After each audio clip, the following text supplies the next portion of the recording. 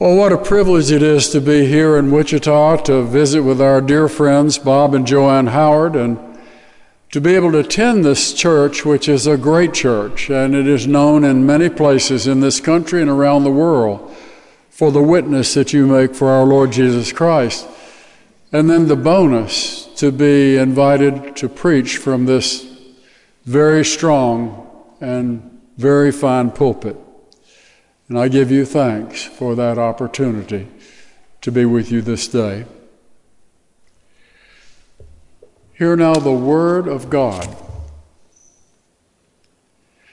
Now there was a man of the Pharisees, and his name was Nicodemus, a ruler of the Jews. This man came to Jesus by night, and he said to him, Rabbi, we know that you are a teacher who has come from God, for no one can do the things that you do unless God is with him. Jesus answered him, Truly, truly, I say to you, unless one is born again, one cannot see the kingdom of God. Nicodemus said to him, How can a man be born again? How can he enter a second time into his mother's womb and be born? And Jesus answered, Truly, truly, I say to you, unless one is born of the water and the Spirit, he cannot enter the kingdom of God. That which is born of the flesh is flesh, but that which is born of the Spirit is spirit. So don't marvel that I said to you, you must be born again. The wind blows where it wills, and you hear the sound of it, but you do not know where it comes from or where it goes. And so it is with everyone who is born of the Spirit. Nicodemus said to him, How can this be?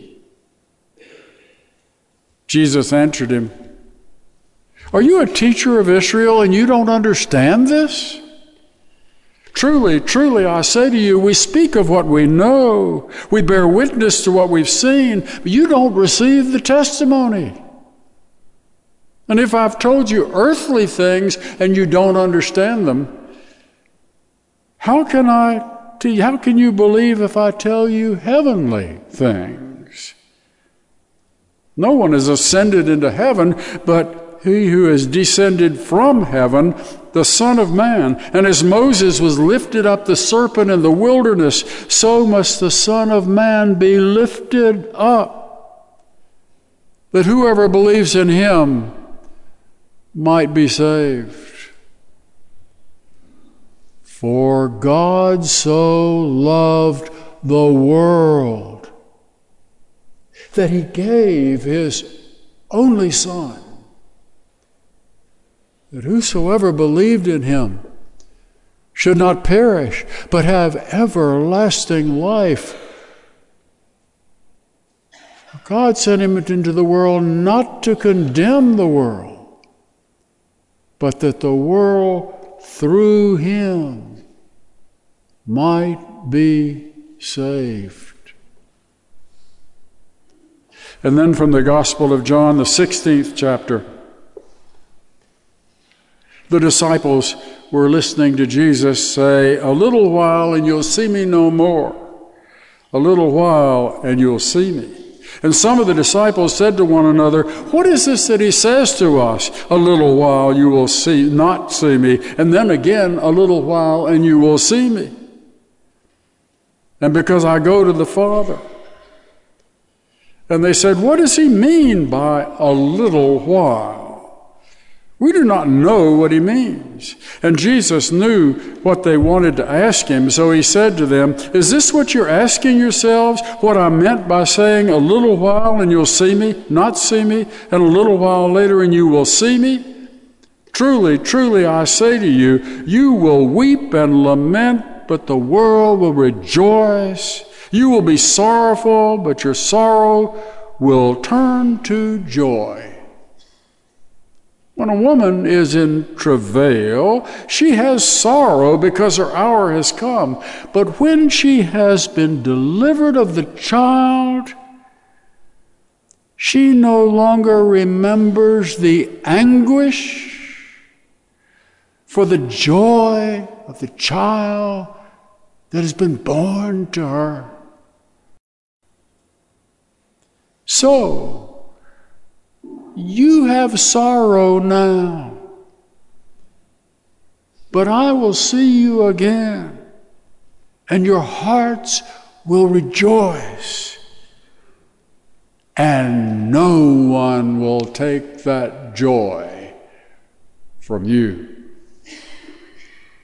In that day you will ask nothing of me. Truly, truly, I say to you, if you ask anything of the Father, he will give it to you in my name. Hitherto you have asked nothing in my name.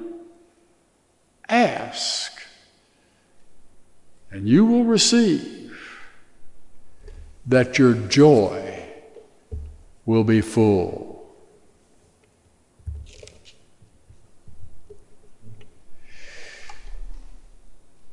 If you were to approach someone on the street and say to that person that you're a born-again Christian, what do you think the response might be? My guess is the recipient would reflectively take one step back. Might not be discourteous, but might say something like, well, I'm happy for you, all the while trying to exit that conversation. According to a Gallup survey, that's the typical reaction in our culture. Several years ago, the Gallup poll asked this question: would you like to live next door to a born-again Christian? 75% of the respondents said no. Now, why is that? After all, we might assume that the born-again neighbor would be the one that would keep his grass cut in his yard, neat and clean. He'd refrain from shouting obscenities in the middle of the night, might even take care of your dog when you're out on vacation. Why wouldn't the born-again person be the ideal neighbor? So what is it about this born-again language that engenders such a touch of aversion? Well, to some degree, it is because the intellectually elite in this culture view very born-again folk as emotionally needy, somewhat unstable individuals, people who have a hard time coping with reality, and so they escape to religion. Born-again people, people who have been busted, people who feel compelled to talk about it. Who needs to be born again?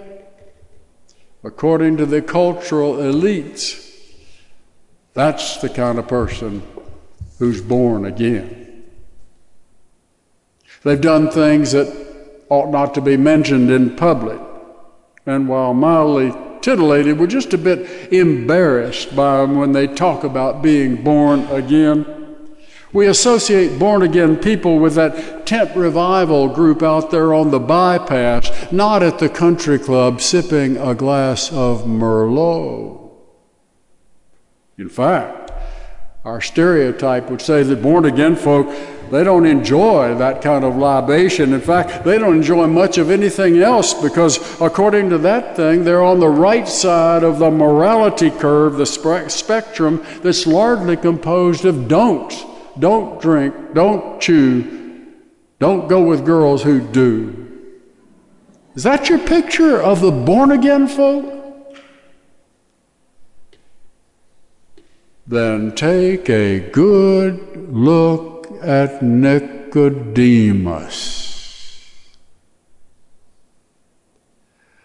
the person to whom Jesus said, "You must be born again."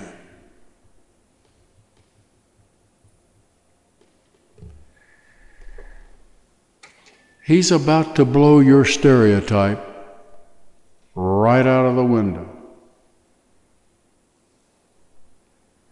Nicodemus is no backwoods brawler. He's that well-born guy who went to the Friends School in Washington, D.C., and he earned his master's degree from Harvard and his Ph.D. from Yale, and he knows how to seat a lady, and he knows to put his napkin in his lap at the beginning of the meal, and he knows to speak well, and his rhetoric includes the Wall Street Journal and Shakespeare. That's Nicodemus. John tells us he is a ruler of the Jews. And not only that, he's the head of the Sanhedrin. You don't get any higher than the head of the Sanhedrin. He's a prominent scholar, a learned man, a teacher. And if he's emotionally needy, we don't get any clue of that from Scripture. Nicodemus, you must be born again?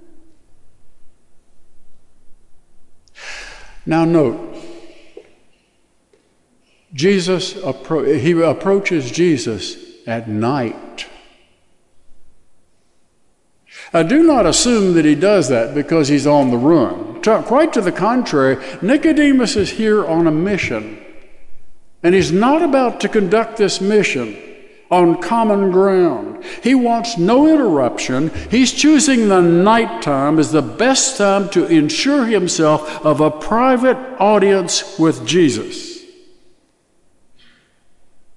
And note the language that he uses when addressing Jesus. Rabbi, he says. Teacher. You see, this is a learned man engaging a learned man. This is a collegial greeting. This is CEO to CEO, professor to professor, rabbi to rabbi. He's greeting Jesus as a member of the in-group, the consortium, the fraternity. Note something else about his language. He uses the plural. Rabbi, we know that you are from God, because nobody does the things that you do unless God is with him. Hear that? We. That's another clue that Nicodemus is on a mission, that he has an agenda, that he's been dispatched. He is representing a consortium here, a group, or at least a part of a group. Now, consider the context of this nighttime conversation. Jesus has earned quite a reputation by this time. He's created quite a stir. You remember that he drew an endorsement from a fellow named John the Baptist down on the River Jordan. John the Baptist was no private figure. He was very public. Everybody knew about John the Baptist. And here suddenly, this noteworthy person, John the Baptist, has endorsed this Jesus. And then also note that Jesus appeared at a wedding at a place called Cana, and it was widely reported that he turned water into wine. Now, can you imagine what the professionally religious must have thought about all that? And they couldn't ignore it, because Jesus' activity was the talk of the town. And so the parishioners were contacting the preacher, and they were saying, "Hey, Reverend, what do you make of this guy named Jesus?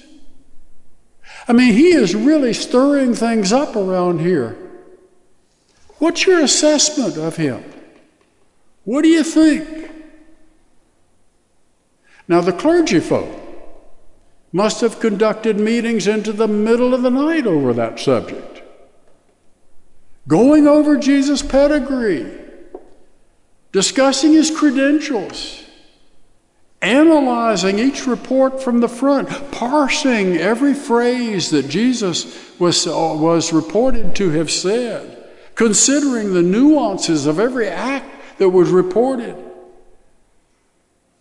You see, this was rich material for the priests and the temple associates and the theologians and the pious and the wise and the otherwise. And one might expect that the tall steeple crowd would not have been of one mind about this Jesus. Some probably thought he was a charlatan, an impostor, a crowd pleaser, an itinerant celebrity, more show than substance. We may as well assume there were plenty of detractors, skeptics, naysayers in that cloister. And of course, Jesus would have been summarily dismissed by the institutionally inclined, denominational loyalists who go with a hierarchical flow, who want to make no waves kind of celebrity, who want a cleric who long ago checked his mind at the Sanhedrin's door, no courage, rejecting out of hand any perceived threat to the institutionalized religion. But in that clergy crowd, there had to be others who thought Jesus merited a second look. And these would have been those with a penchant for evidence-based analysis, outside-the-box thinkers, whose reflection was a cut above ministerial mediocrity. And they would have said to their colleagues, "Now, wait a minute here. We have to think this thing through. You see, what this out-of-town rabbi has done cannot be so easily dismissed. I mean, his grasp of the Scripture and his teachings, they are prescient. And the things that he has done, we have as a matter of record. We have it on good authority, sworn testimony from the wine steward, that those jars actually did contain wine. This is not a time for reaction. This is a time for research. This is a time for reflection. Far from rejecting this stranger, we had better find out more about him. In fact, we had better develop a relationship. Even better, an alliance. Because you see, he can do some things that we can't do. We need to go to the source. We need to find out how he does these things so that we can elevate the association. Might even be noticed by the General Assembly. And that voice would have been the minority. It always is the minority. For you see, every group gravitates toward mediocrity. Every group seeks the lowest common denominator, where the edges are filed away, where controversy is avoided, and they create a colorless, bland-like, oatmeal-like organization that welcomes peace. And that's what you get if you poll the majority. It's that minority voice that makes the creative dissonance that ultimately moves the organization up a notch. Every savvy businessman knows that if he's comfortable making widgets, and he makes widgets day after day, but all of a sudden, a stranger comes in with a new and improved widget, you better get to know him. Learn from him. Merge with him. Or the day will come when that new improved widget will run your comfortably created widget right out of business.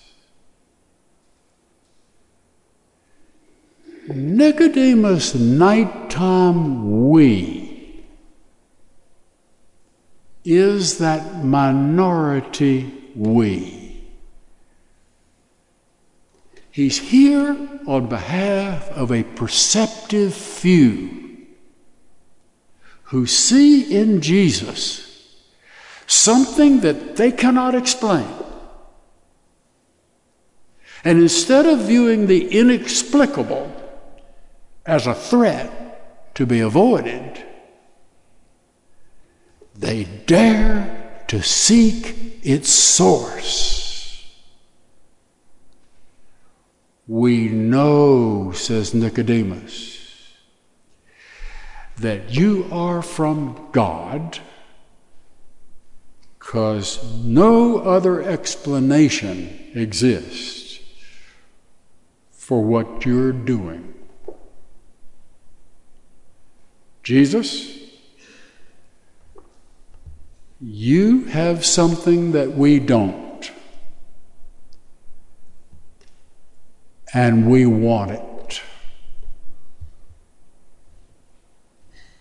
We who have come so far, we have taken religion to a very high stage. We have ordered our society, and we've set minimum standards, and we've written the liturgy, and we've composed our cantatas, and we've regulated our rituals, and we've established the faith, and we've made it culturally acceptable, and it's a good thing to go to church, and it's socially prominent to go to church, and we've done all of this, and we've done everything we could, and yet we see in you something that exceeds our piety. And we want a piece of it. So I'm here tonight to negotiate.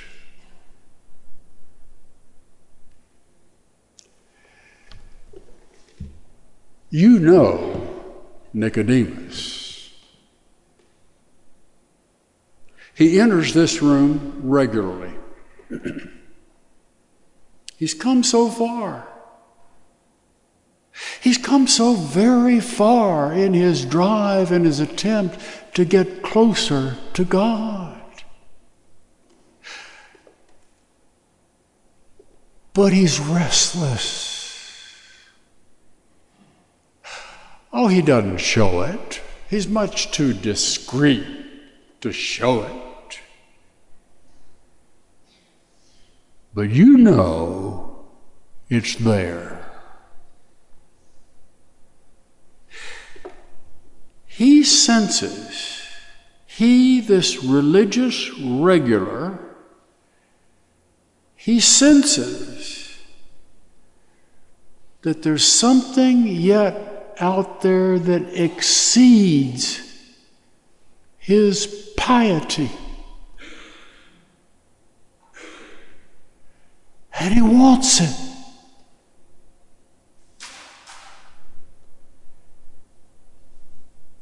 Now, there's plenty of options for him in his search to find this more. Maybe it'll be relationships, he says. We'll just create the perfect relationship. We'll find just the ideal partner, and together we'll soar into this higher plateau. And so we find all kinds of linkages, some good, some not so good, some as good as it gets. But at the end of the day, there's that empty feeling that no matter how good the relationship was, it just doesn't quite fill it.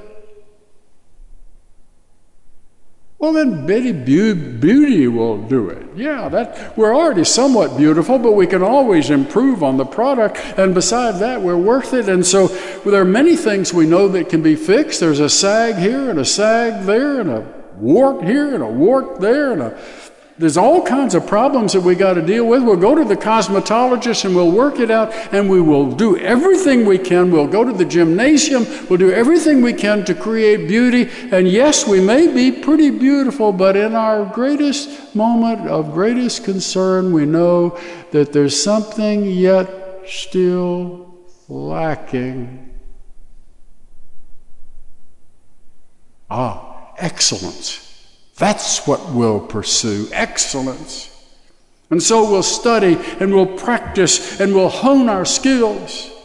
And we'll climb the corporate ladder and we'll win the marathon and we'll beat the S&P benchmark and we'll fly the kite and we'll sail the boat into stormy waters and we'll dance until our feet can't touch the ground, and then we'll fall exhausted.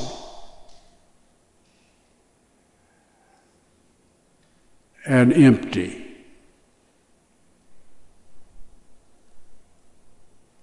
Nicodemus,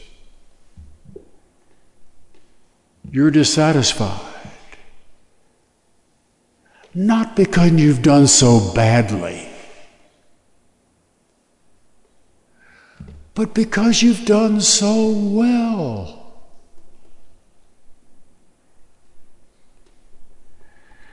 You've done better than most.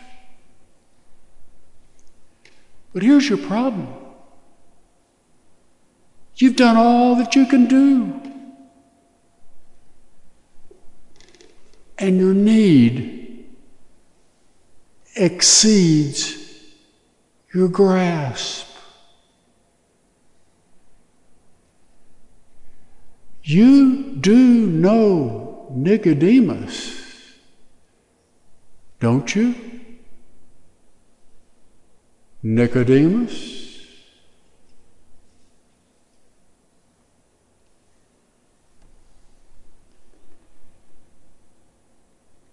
Now, what Nicodemus learns in this nocturnal encounter is that the move we seek is from the realm in which we were born to another realm. We have exhausted the assets that come with our birth. We have burned up everything that DNA would give us. And there are no more resources here. And that's when we hear the phrase, "You must be born again." Now, on first hearing, that's not a welcome message. You mean I've got another task? I've got to climb another rung on that ladder? Another feat to accomplish? I'm exhausted. I've been doing that all my life. And even if I had the energy to undertake it yet one more time, how can I do this one? How can I be born again? That's impossible. I didn't birth myself the first time. One does not birth oneself. I can't do it again. And that is precisely the point, Nicodemus. You didn't do it the first time. Someone who is not you birthed you. And that woman suffered great pain in birthing you.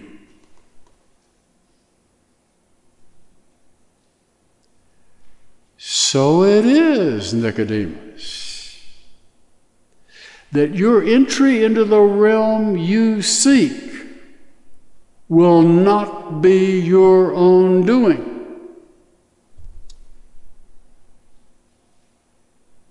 You've been seeking improvement. And improvement you can do. But you need to be born. And you don't do birth. Tim Keller puts it this way. Consider the possibility that you're an apple farmer. And you love apple trees. And you do pretty well with apple trees. You produce some really good crops of apples. But what you really want is peaches. Now, how are you going to get peaches? Well, you can fertilize those apple trees, you can create an irrigation system, you can prune the apple trees, you can clean up that orchard and make it a show place. You can do lots of things for those apples, and they will improve your apples. You'll have some great apples, but if what you want is peaches, there is no improvement on this apple orchard that's going to give you peaches. See, if you want peaches, you got to have a whole new birth. Now, Nicodemus, you're no bad apple. In fact, you're a very good apple. You're very, very good at what you do. But here's the irony. The better you are in the apple business, the farther away you are from peaches. In fact, Nicodemus, your success is killing you. So when Jesus tells you you need to be born again, he's not telling you to work harder on apples. It's what you've been told all your life. And how's it working for you?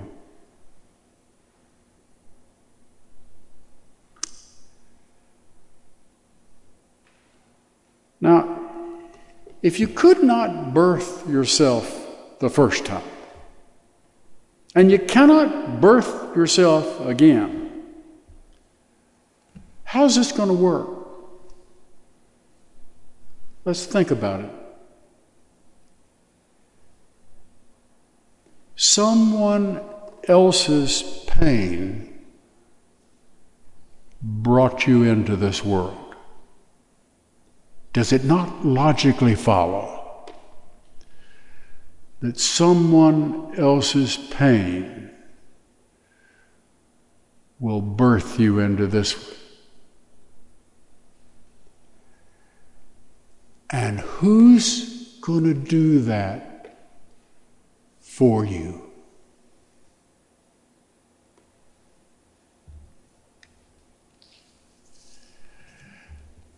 Now, John does not tell us how that nighttime conversation ended. He doesn't tell us that Nicodemus was born again. But at the very end of the gospel, he gives us a clue. Golgotha. The focal point of the greatest pain that has ever existed in this world. Golgotha. The prisoner is drawn in and they have slashed his back with whips until it is built to shreds. They put a crown on his head that has thorns in it that are digging into his brow. There's blood gushing from the spear point on his side, from the hands and his feet where the nails have been driven in, and he cries out, my God, why hast thou persecuted me?" That is pain. That is excruciating pain. Excrucious? You know the root of that word, excruciating, excrucious. It is cross.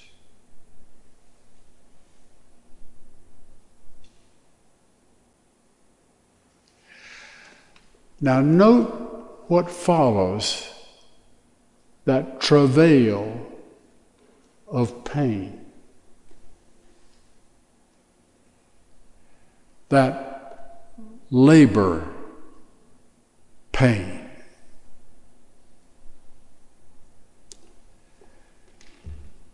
Who's going to clean up the mess? Who's going to take the corpse off the cross? Wash his bloody body, wrap it in linens, put ointments on it, prepare it for burial. Who's going to do that? The disciples have all run away, and they wouldn't have done it if they were here, because in that culture, that's not something men do. Men were not allowed to touch such a body as this. This would not be something men would do. Women would do it maybe, or the slaves might do it, but there's nobody here to do it. Who's going to do this thing? Who's going to deal with this dirty corpse? And who would risk doing such a thing? This prisoner died a very public death right on the side of the street. The Romans are watching. The temple guard is watching. They're taking names. The Sanhedrin, yes, that powerful Sanhedrin of which Nicodemus was a member, that Sanhedrin is hovering at a distance, watching, ready to view what's going to happen next. Who's going to make the next move? Who is going to publicly identify with this Jesus? This is a dangerous, dangerous moment. Who's going to do anything here?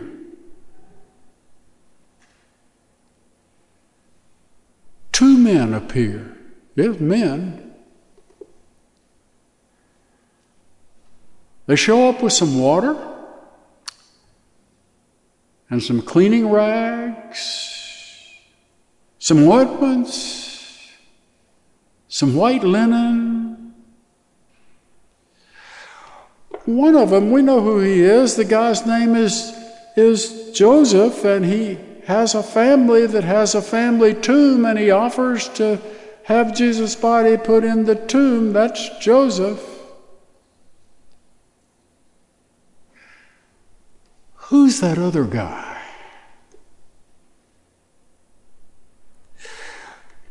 The one who publicly releases this limp body from the cross, whose blood-stained clothing now will permanently identify, will prove to the Sanhedrin, the temple guards, the Romans, that he was here.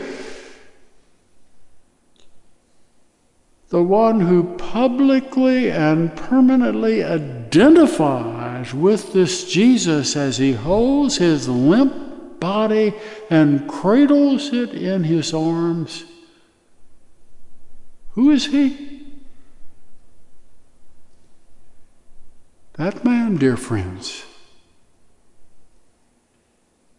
is Nicodemus.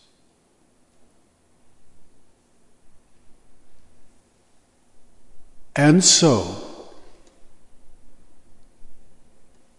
if you've been working real hard on your religion, you've been praying hard, you've been singing hard, you've been doing so many good works, you've been practicing your piety like a gymnasium trainer, and if you find that you're still not quite there,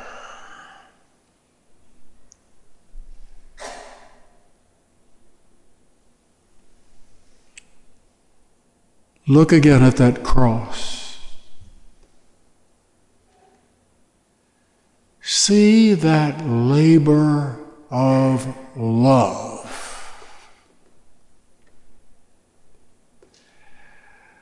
See the pain that is borning someone new.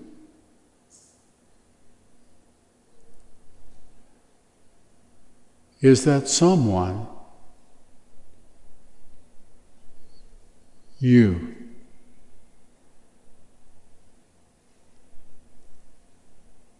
In the name of the Father, and the Son, and the Holy Spirit. Amen.